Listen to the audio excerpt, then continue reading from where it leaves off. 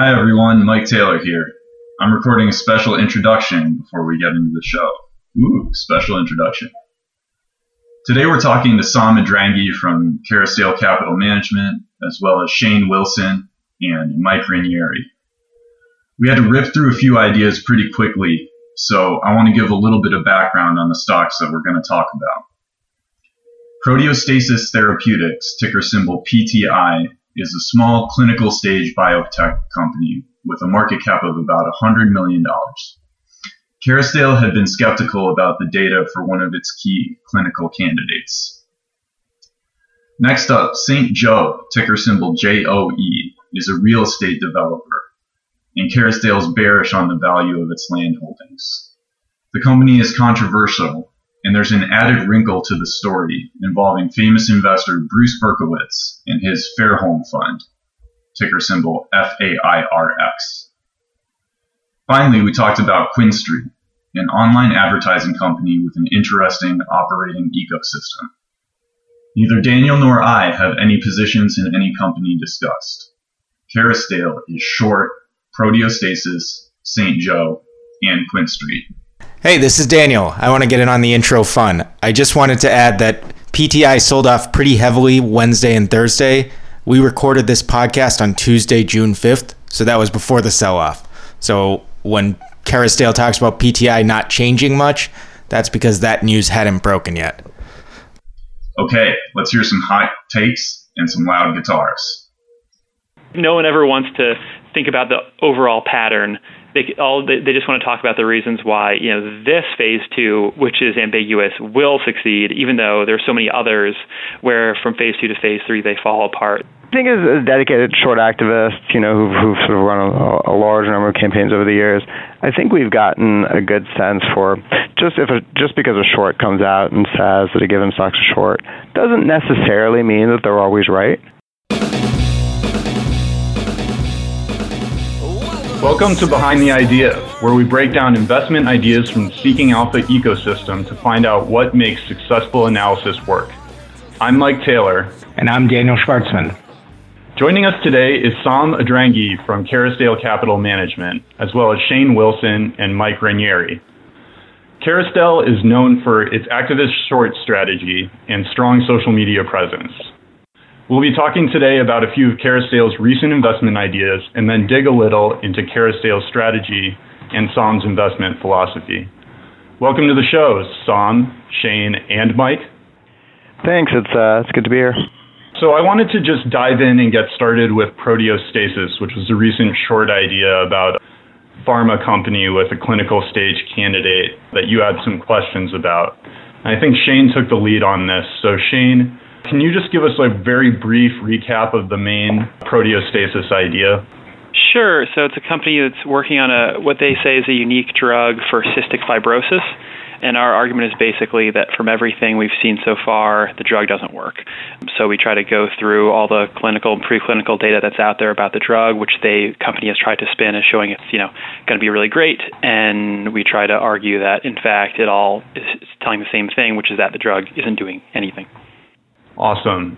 So it looks like the idea is working out so far. And also there was sort of some immediate market reaction when your article published. So what's changed or what's happened since you published the article?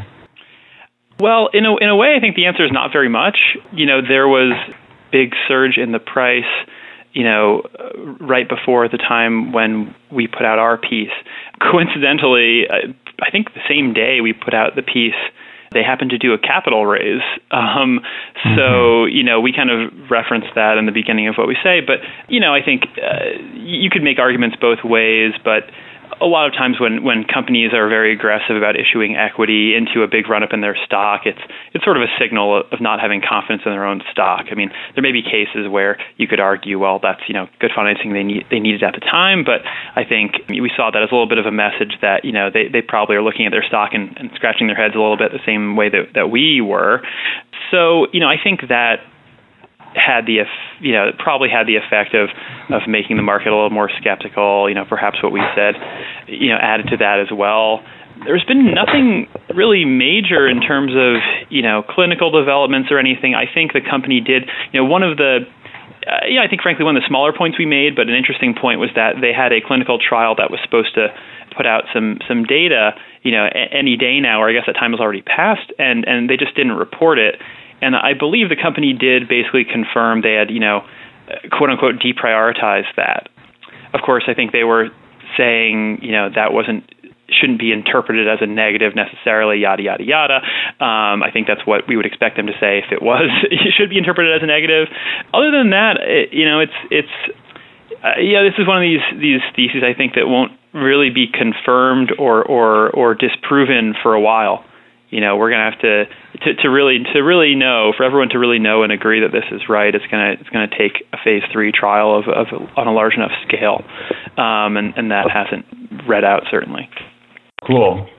To touch on that, the company's perspective versus your perspective, that's something we talked a lot about in our podcast about proteostasis. And my next question is basically, how do you balance the reality of clinical stage companies needing to tell their story to survive or to move a candidate forward, with this potential for misleading or even potentially deceptive information coming from management? Yeah, I think, look, our expectation is that, companies will be relatively promotional and positive about their prospects. That's only natural. I don't think we really blame them for that. I think there's sort of a spectrum there. We can all debate whether what this company is doing is kind of crossing the line in terms of, being overly promotional, or perhaps they're still within the realm of reasonableness. I think reasonable people can disagree about where any particular company falls. Most are going to be a little bit arguable. Even big companies, of course, will tend to emphasize the positives. So I think from our perspective, we're not really primarily trying to accuse a company of doing anything or doing anything wrong as such, or at least that's not the main thing we're trying to talk about. I think what we're trying to say is, the market should focus on the reality. The company can say what the company wants to say, as long as it's not, truly clearly misleading anybody, they'll probably, get away with it. But we are more trying to communicate with other investors and say, here are these factors that you need to take into consideration when you're figuring out what you think of this company. You can't just, or you shouldn't just look to what the company is saying. I think that's true even in a case where the company may be behaving in a perfectly fair way and not misleading anybody. And I'll jump in on that. And that's one of the things that we focus on at Kerrisdale. I think within the realm of short activism, you do have other players that spend a little bit more time on, management motivations and background. Kerrisdale, we try to focus on the fundamentals of the business. Whether a certain drug's going to work or whether a certain technology is going to work, and whether the valuation that market's ascribing it justifies that. You can have great businesses where you have a very promotional management team and they're very excited about their businesses and they promote it, but, they're not shorts because fundamentally they're sound. So, we try to focus a little bit less on what the management intent is than sort of the fundamentals of the business. And, I think in the case of biotech, you just get a lot of situations where, internally an executive team may suspect that a phase 3 trial is not going to be successful, but, if the market's giving them a high valuation, they'll take that opportunity to raise money and try to sort of build out their development program. So maybe at some time down the line, they can grow into that valuation. And we certainly don't fault them for that. It's just that if a certain drug's not going to succeed, but it's being valued in the market at $1 billion, $2 billion, or whatever it may be, we're going to point out the evidence that we see for why that valuation is not justified. So getting to this kind of ambiguity between where managements fall, and I'm hearing that that's not necessarily that bad fundamentals or good fundamentals in promotional management or non-promotional management. Those two axes don't necessarily have to have any kind of correlation. They don't have to go with each other one way or another. But how do you get started looking for a short idea in biotech amid all that kind of confusion about what management's saying versus what the actual prospects are? Yeah, I think, there's certainly not some magic formula that we know of. It just tends to be very idiosyncratic. A lot of these things are, a lot of things that sort of come to interest us are stocks that have, run up a lot on some kind of event. And, we always wonder, is that sharp increase actually justified? Are people getting ahead of themselves? But it's not a very strong signal, actually. I mean, if something we wrote about in a positive way, Adamas, it had this huge run up when I believe when it got FDA approval for its drug recovery, and I think I took a quick look at it when that happened and thought, actually, this might be justified. There are plenty of increases like that are perfectly justified. So I think as a preliminary matter, we do look at a lot of the probably kind of obvious signs that might signal froth or excessive enthusiasm, whether in biotech or anything else, like huge one-day moves, or there's a huge amount of trader activity, like a lot of turnover in the shares, or just a ton of people tweeting about it, or just people seeming kind of uninformed and talking about how great it's going to be. Those sorts of like normal signs that there's some kind of a mania going on. We definitely look at that. I think that's for a substantial percentage of things we're interested in. It's because of those kinds of signals. But then you have to actually figure out what's really going on.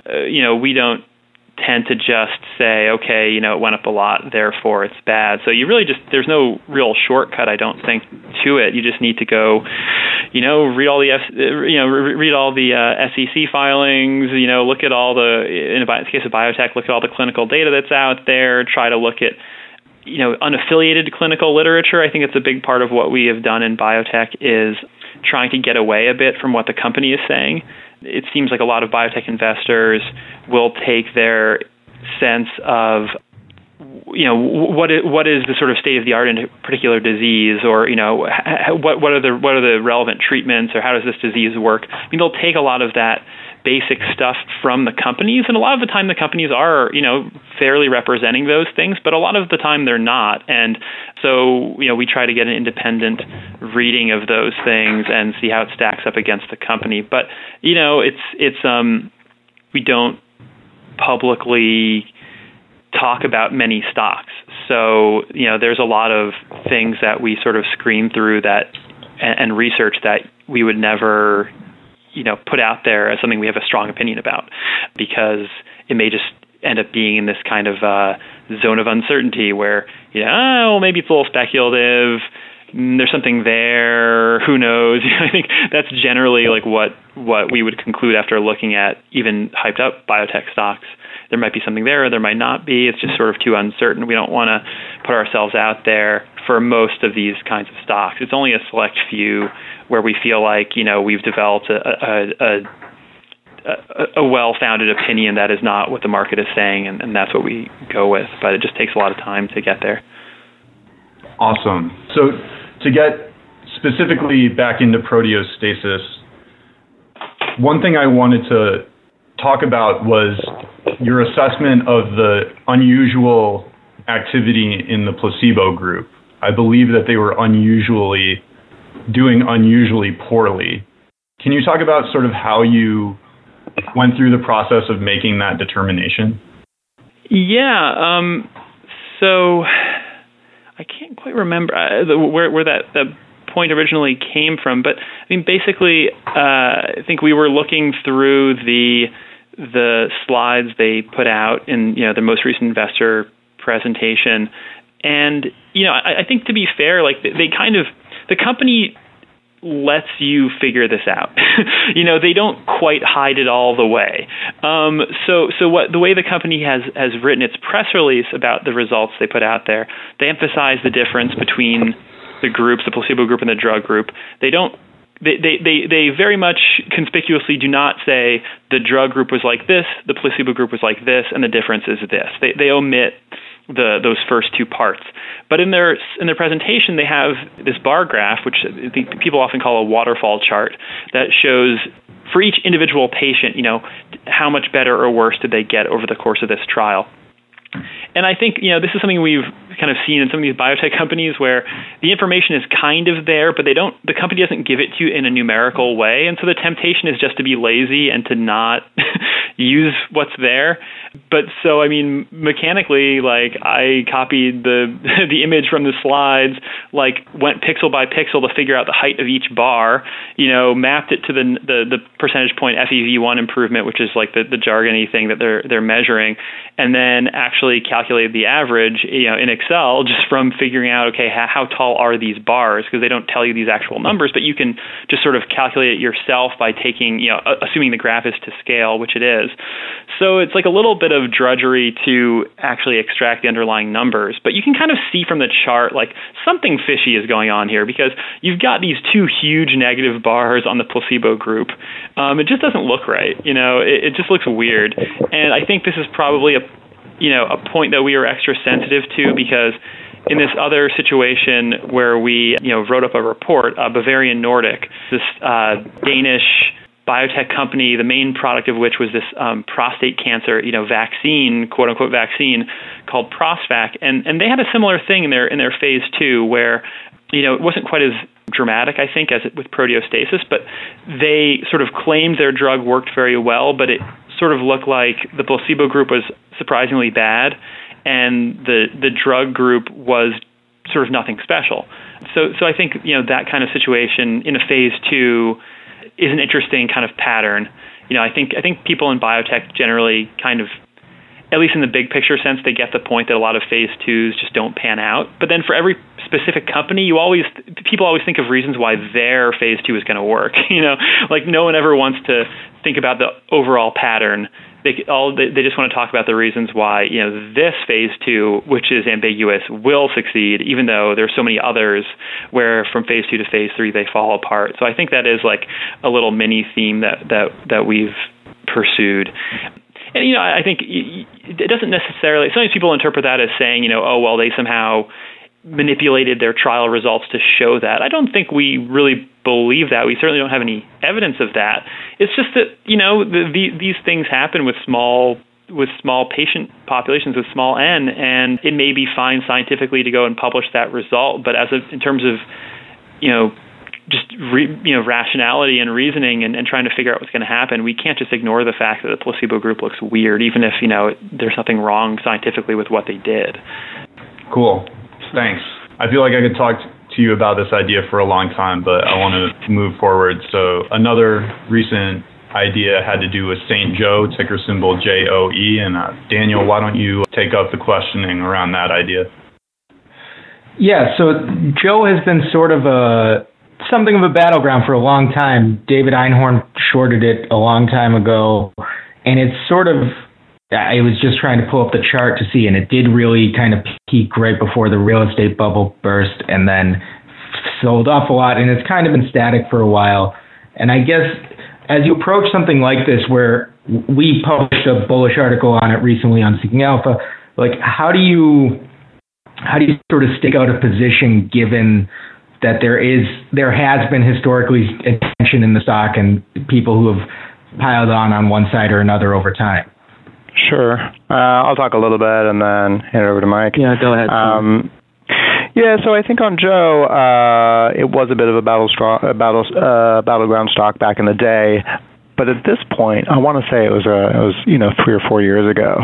And, on the short side, there really hasn't been a in-depth argument put out on how the land holdings are not worth $1 billion and are worth a fraction of that. I think in a couple of years, and the story has changed. I think the Bay Walton plan was confirmed more so, I think, in 2016, and the green light presentation had been put out a couple years before that. And so, we felt that there was something new to add here, and that the company had changed sufficiently that, while it has been written on in the past, we were able to provide a fresh new perspective on it.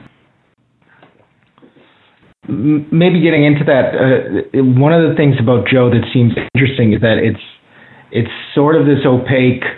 There's value in the land, and they might sell 2% of the land, and then somebody would like extrapolate to a broader value and that sort of.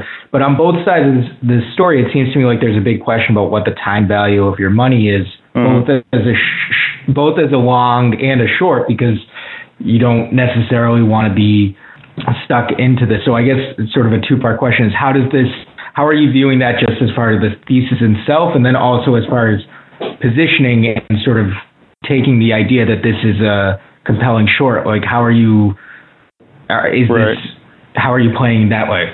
Well, I think that what you've raised is an interesting and sort of an example of how the story regarding Joe has actually shifted.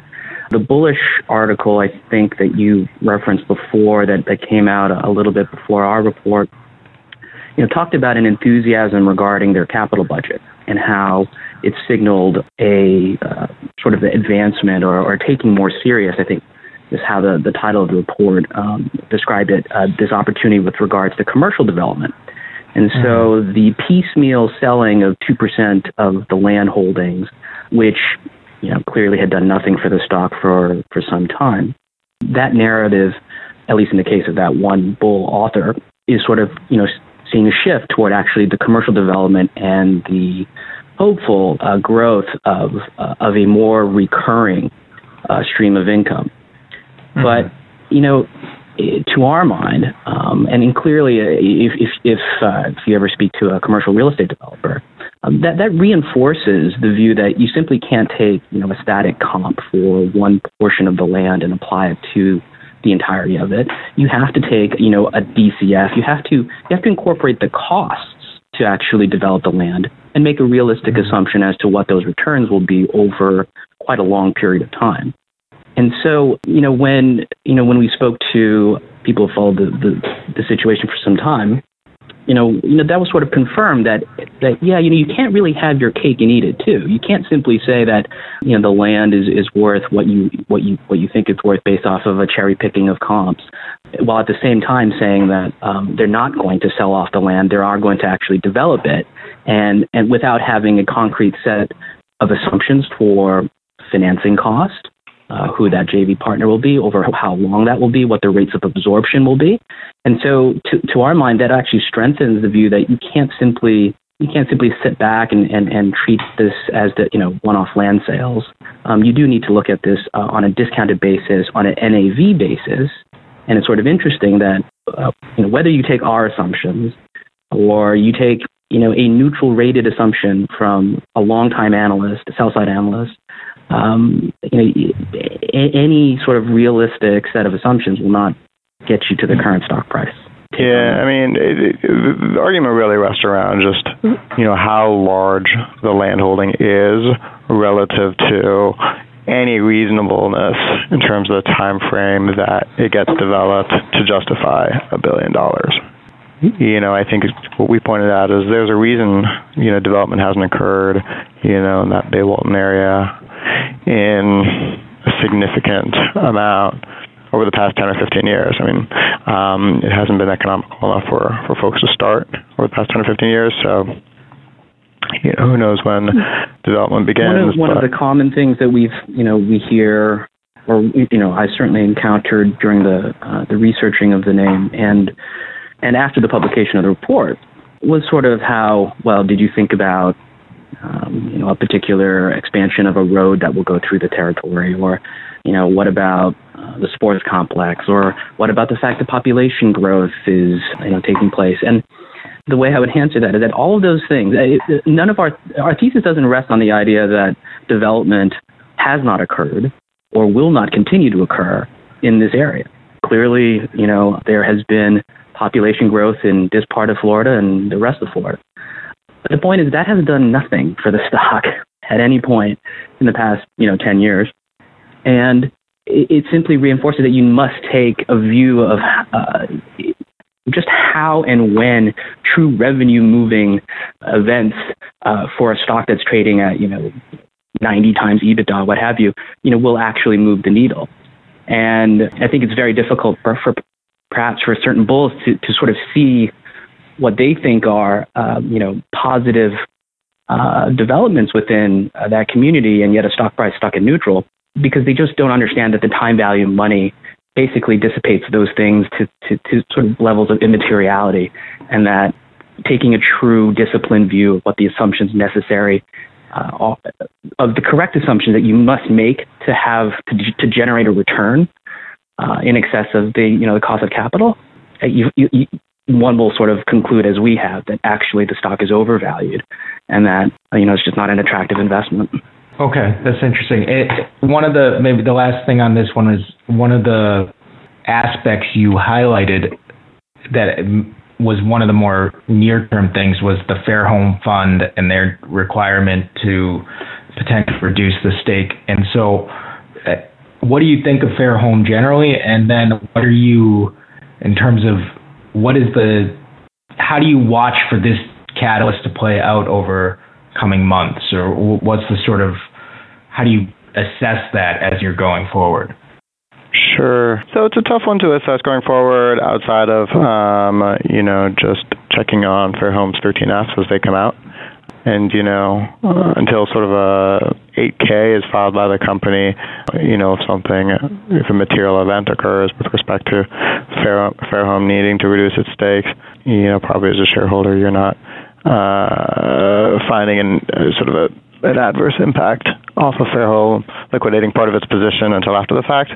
But, it's in our mind, based on sort of our examination of the securities law around this new liquidity rule, it does seem like a big risk.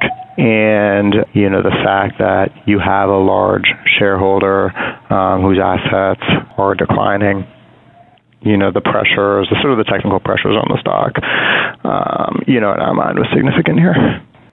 Yeah, they have, I think what we identified in the report was the equivalent of 4 or 5 months of kind of cash on hand to meet redemptions, at least at the pace of redemptions that Fair Home has been seeing over the past year and a half or so. And so, it would seem that they are arriving at some kind of decision point towards the back half of this year. That also coincides with when the SEC liquidity rules go into formal effect. We would assume that they are currently having conversations with the SEC, or hopefully the Fair Home has had conversations with the SEC going back several months at this point. We know that they did issue a very terse response following a report saying that they disagreed with what we thought was their requirement to be in compliance with this. I guess my understanding is that they don't think that they are subject to the rule, which is a very interesting interpretation that certainly the multiple securities lawyers that we spoke with would disagree with. And so we'll see how this plays out.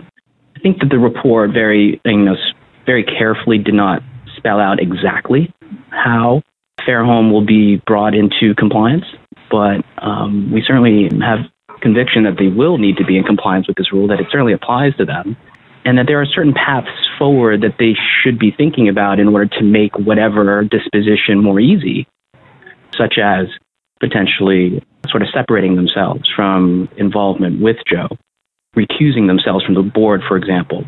This would be a step, as we were advised by securities lawyers, that would alleviate some of the insider trading restriction, which would, in turn help them perhaps more expediently get into compliance.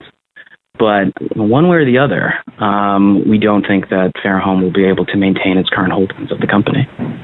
Okay, that's an interesting situation there. Mike, do you want to jump in now on QuinStreet, on the adtech thesis there with some questions?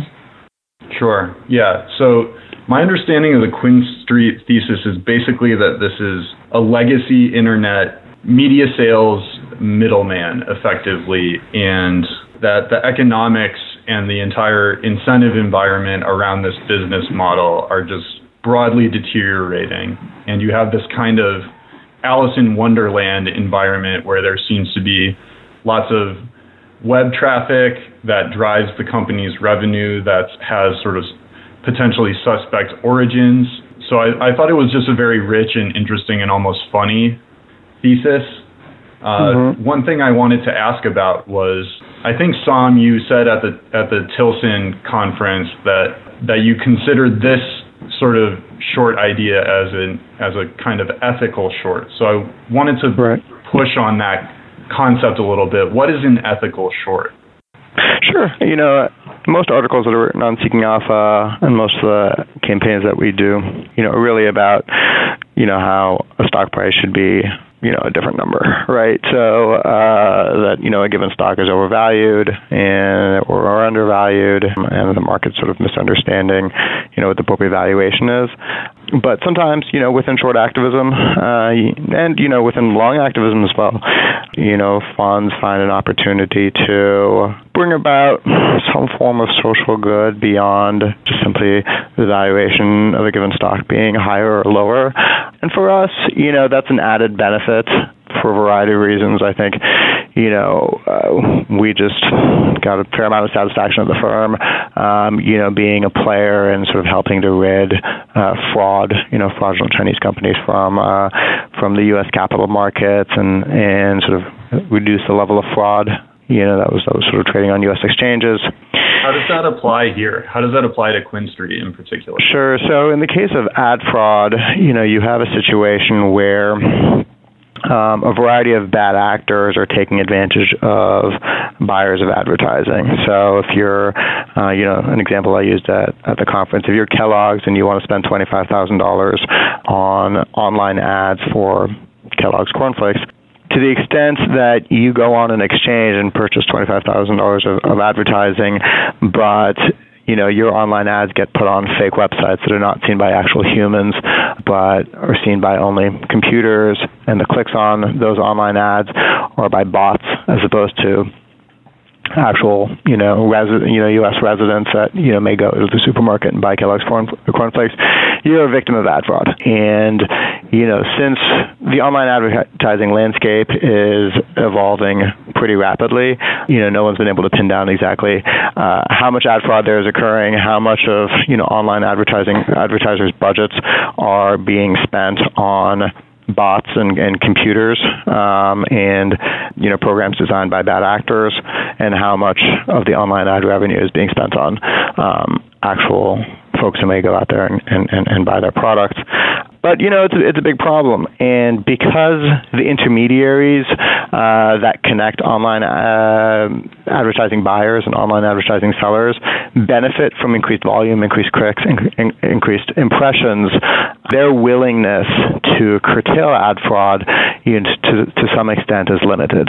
And there was a report put out last year on Criteo that did a good job of pointing out ways in which Criteo may be turning a blind eye to ad fraud that's occurring on its exchanges and via its services. And in the case of QuinStreet, when we found out that the number one source of traffic to one of their main exchanges was coming from a website that doesn't show up in Google Hits when you search for auto insurance, and in fact, is a site really that people go to earn swag bucks, or that they can monetize, on the swag bucks website.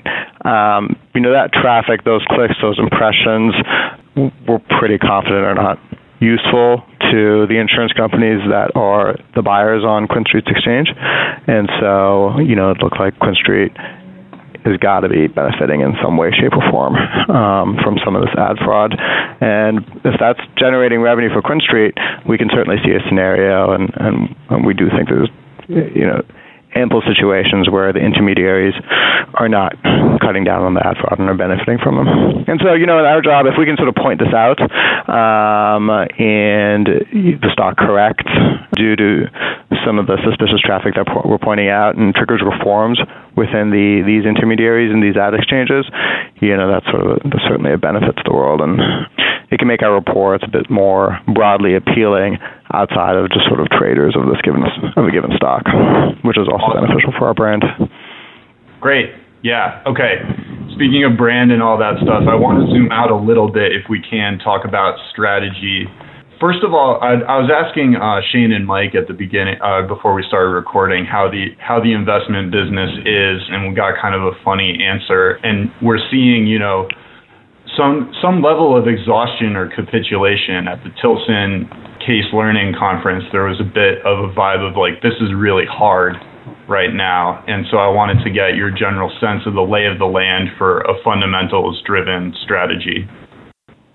I don't think we found that to be the case. It's not hard for you guys. Well, to do fundamental investing, to pick good stocks on the long side and short, attractive shorts. No, I think we found opportunities even, in the sort of more normalized market. Certainly a year like this year versus a year like 2011, there's just a lot less dislocations and it's harder to find stocks. But, I don't know. I don't think we've had a ton of difficulty. All right. Well, then maybe that's not a very interesting question. Right. Congratulations on your success. One thing, what's your relationship with company management like? Do you get them on the phone or do you talk to them? And how does that work and what's their response to you? Sure. Post-publication, certainly the interactions can get a bit more interesting, but prior to publication, typically in our experience, when we call up management and ask questions, we're viewed as, another investor in the marketplace. You don't find we sort of ask our questions about the company's business, and management, I think, gives us the similar answers that they give to other investors. We don't have too many instances where management doesn't want to talk to us. To the extent that, they may suspect that we may be short their stock and may point out some of our concerns more publicly, we've certainly seen instances where management, gives us more attention than they give to the typical investor, calling them because they want to convince us, of their side of the story and correct anything that they think, we're wrong about. So. One thing that came up at the Tilson Case Learning Conference that you were at, and David Einhorn was there, is you're not bashful. We talked about that briefly, Sahm, and among hedge fund managers in particular. And I want to know how that, why you're able to be less cautious. And you have lawyers who are trying to protect you as well. So how does that relationship with your lawyers go if you're being more sort of aggressive and out there than a typical hedge fund? How does that dynamic work? Do you have to convince them? And just in general, sort of how do you view your public image as part of your strategy? Sure. The main reasons are investors. So because, I started the fund, sort of a one-man shop with less than $1 million and grew it organically over time, as opposed to starting out with, certain institutional seed investors. As we got going and really our sort of first big trades were really exposing these fraudulent Chinese companies, we attracted investors that wanted us to be outspoken as opposed to the other way around, right? So, a lot of the institutional investors that invest in hedge funds don't necessarily like noisy activists. That's sort of a negative term we've heard thrown about. But you do get some investors that do, that appreciate the fact that, we'll speak our mind. And we've just sort of evolved to the point where if we're not out there challenging management teams and sharing our research, we get inbounds from investors saying, why have you guys been so quiet? Whereas other funds, typically it's the reverse, right? If they go out there and they say something and an investor turns out to be wrong, I think they get a lot of questions from their investors who just didn't necessarily sign up for, investing in a local hedge fund. And then just in terms of lawyers, certainly we try to be very knowledgeable about the compliance around registered investment advisors, sharing their research to the public. We work hard to make sure the relevant disclosures are out there that we're short or long a given stock, and that we're biased market participants. And our read of the regulatory landscape is that that's what the SEC wants to see. That they don't necessarily want to curtail the very productive discussions that go on the internet about why stocks are overvalued or undervalued. They just want to make sure that false and misleading information isn't put out there, and that investors sort of disclose that they're long or short a given stock and that they are biased one way or the other. Yeah. On to sort of media stuff. What do you think of FinTwit, financial Twitter, and the sort of community that's developed there? Yeah, I mean, we're big fans of it. There's been plenty of instances where, we've gotten ideas on Fintuit. We've sort of monitored what others are saying about some of the stocks that we're researching or that we're holding, and, that helps sort of our research process. Certainly for us, one of the things we've just tried to do over the years is continue to build credibility in the marketplace by doing high-quality research, by turning out to be right, over the long term, on our names, and leverage that credibility on new ideas that we have to be able to go out to the market and say, hey, this stock is really overvalued, this stock is really undervalued, and get people to start integrating our perspective on the fundamentals and the valuation into sort of the broader market view of, what the stock is worth. And so it's been an advantage for us to have forums like Twitter and Seeking Alpha out there that we can use to build that credibility. Awesome. Hey, thank you. Daniel, you got any additional questions, or broadly speaking? Well, I'll ask one last question, since we sort of themed it on a short approach. And then I've noticed that over time, Kerrisdale or Sahm, you specifically have taken long positions in stocks like Lock, stocks like Herbalife and Etsy, I believe, which all have kind of been, maybe less so in the last case, but popular shorts. And I just wonder how that experience on the short side then influences how you take your long book, and if there's any sort of specific thing you look for when you go through a position like that, where that there's a lot of people on the other side. And I give a lot of credit to the work that short-focused authors do, and so I'm curious how you think through it when you take a position like that. Sure. I think as dedicated short activists, who've sort of run a large number of campaigns over the years, I think we've gotten a good sense for just because a short comes out and says that a given stock's a short, doesn't necessarily mean that they're always right. And so when you see instances, like Herbalife, where the stock was down, but if you disagree with the thesis, we haven't been afraid to go along with stocks. But yeah, I mean, we're always just looking for good investments on the long side and the short side. We like situations on the long side where stocks are beaten down, for whatever reason, and if the fundamentals, especially in this market, in this sort of hot market, you typically won't see a company miss earnings and be down 25%. Stay down 25% of the fundamentals are sound. Right. That's what happened with Etsy. Etsy sort of had a couple of adverse events, I think, over the course of a couple of months, and reached a pretty low valuation for sort of its growth rate and just overall, internet space, and was a good opportunity there. I would say one thing that's convenient about a stock that's heavily shorted, or I guess more importantly, where the short thesis has been made public, is it's kind of a shortcut in terms of doing research. You can decide whether or not you agree with the thesis, but at least you have the thesis right there in front of you. In a lot of cases, where you may look at a stock and say, something isn't right with this valuation, it can be hard to discern what exactly is the market saying. Like, what is the reason investors haven't decided this is a great investment in the case of a heavily shorted stock? When someone actually goes out there and explains exactly why, it's kind of convenient, and if those reasons are all wrong, or if you have a good reason to believe that whatever they're saying, is missing the point or whatever, I think you can feel a bit more confident you're not missing something, because whoever was publicly shorting it probably, pulled out all the stops to figure out, all the sort of bad aspects of the company. And with all those things laid out on the table, if you can overcome those hurdles, then you can feel more confident that you're not going to be blindsided by something else. Awesome. I have one last question before I let you guys go, and that's, how's culture changed at Kerrisdale over the years? Are you guys still doing the Thursday night parties, or what's going on? I think it's a young team. Kerrisdale is a pretty young firm, but the fund has existed the investment advisor has existed for 9 years.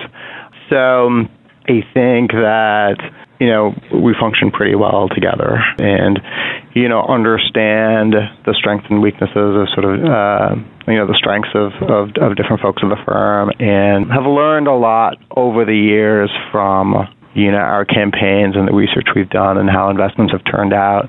And I think the way a lot of these funds work is, if you've got talented people, that familiarity that you develop over time with one another, really helps down the line. And so, one of the things at Kerrisdale is we get bigger in positions than we used to back in the day.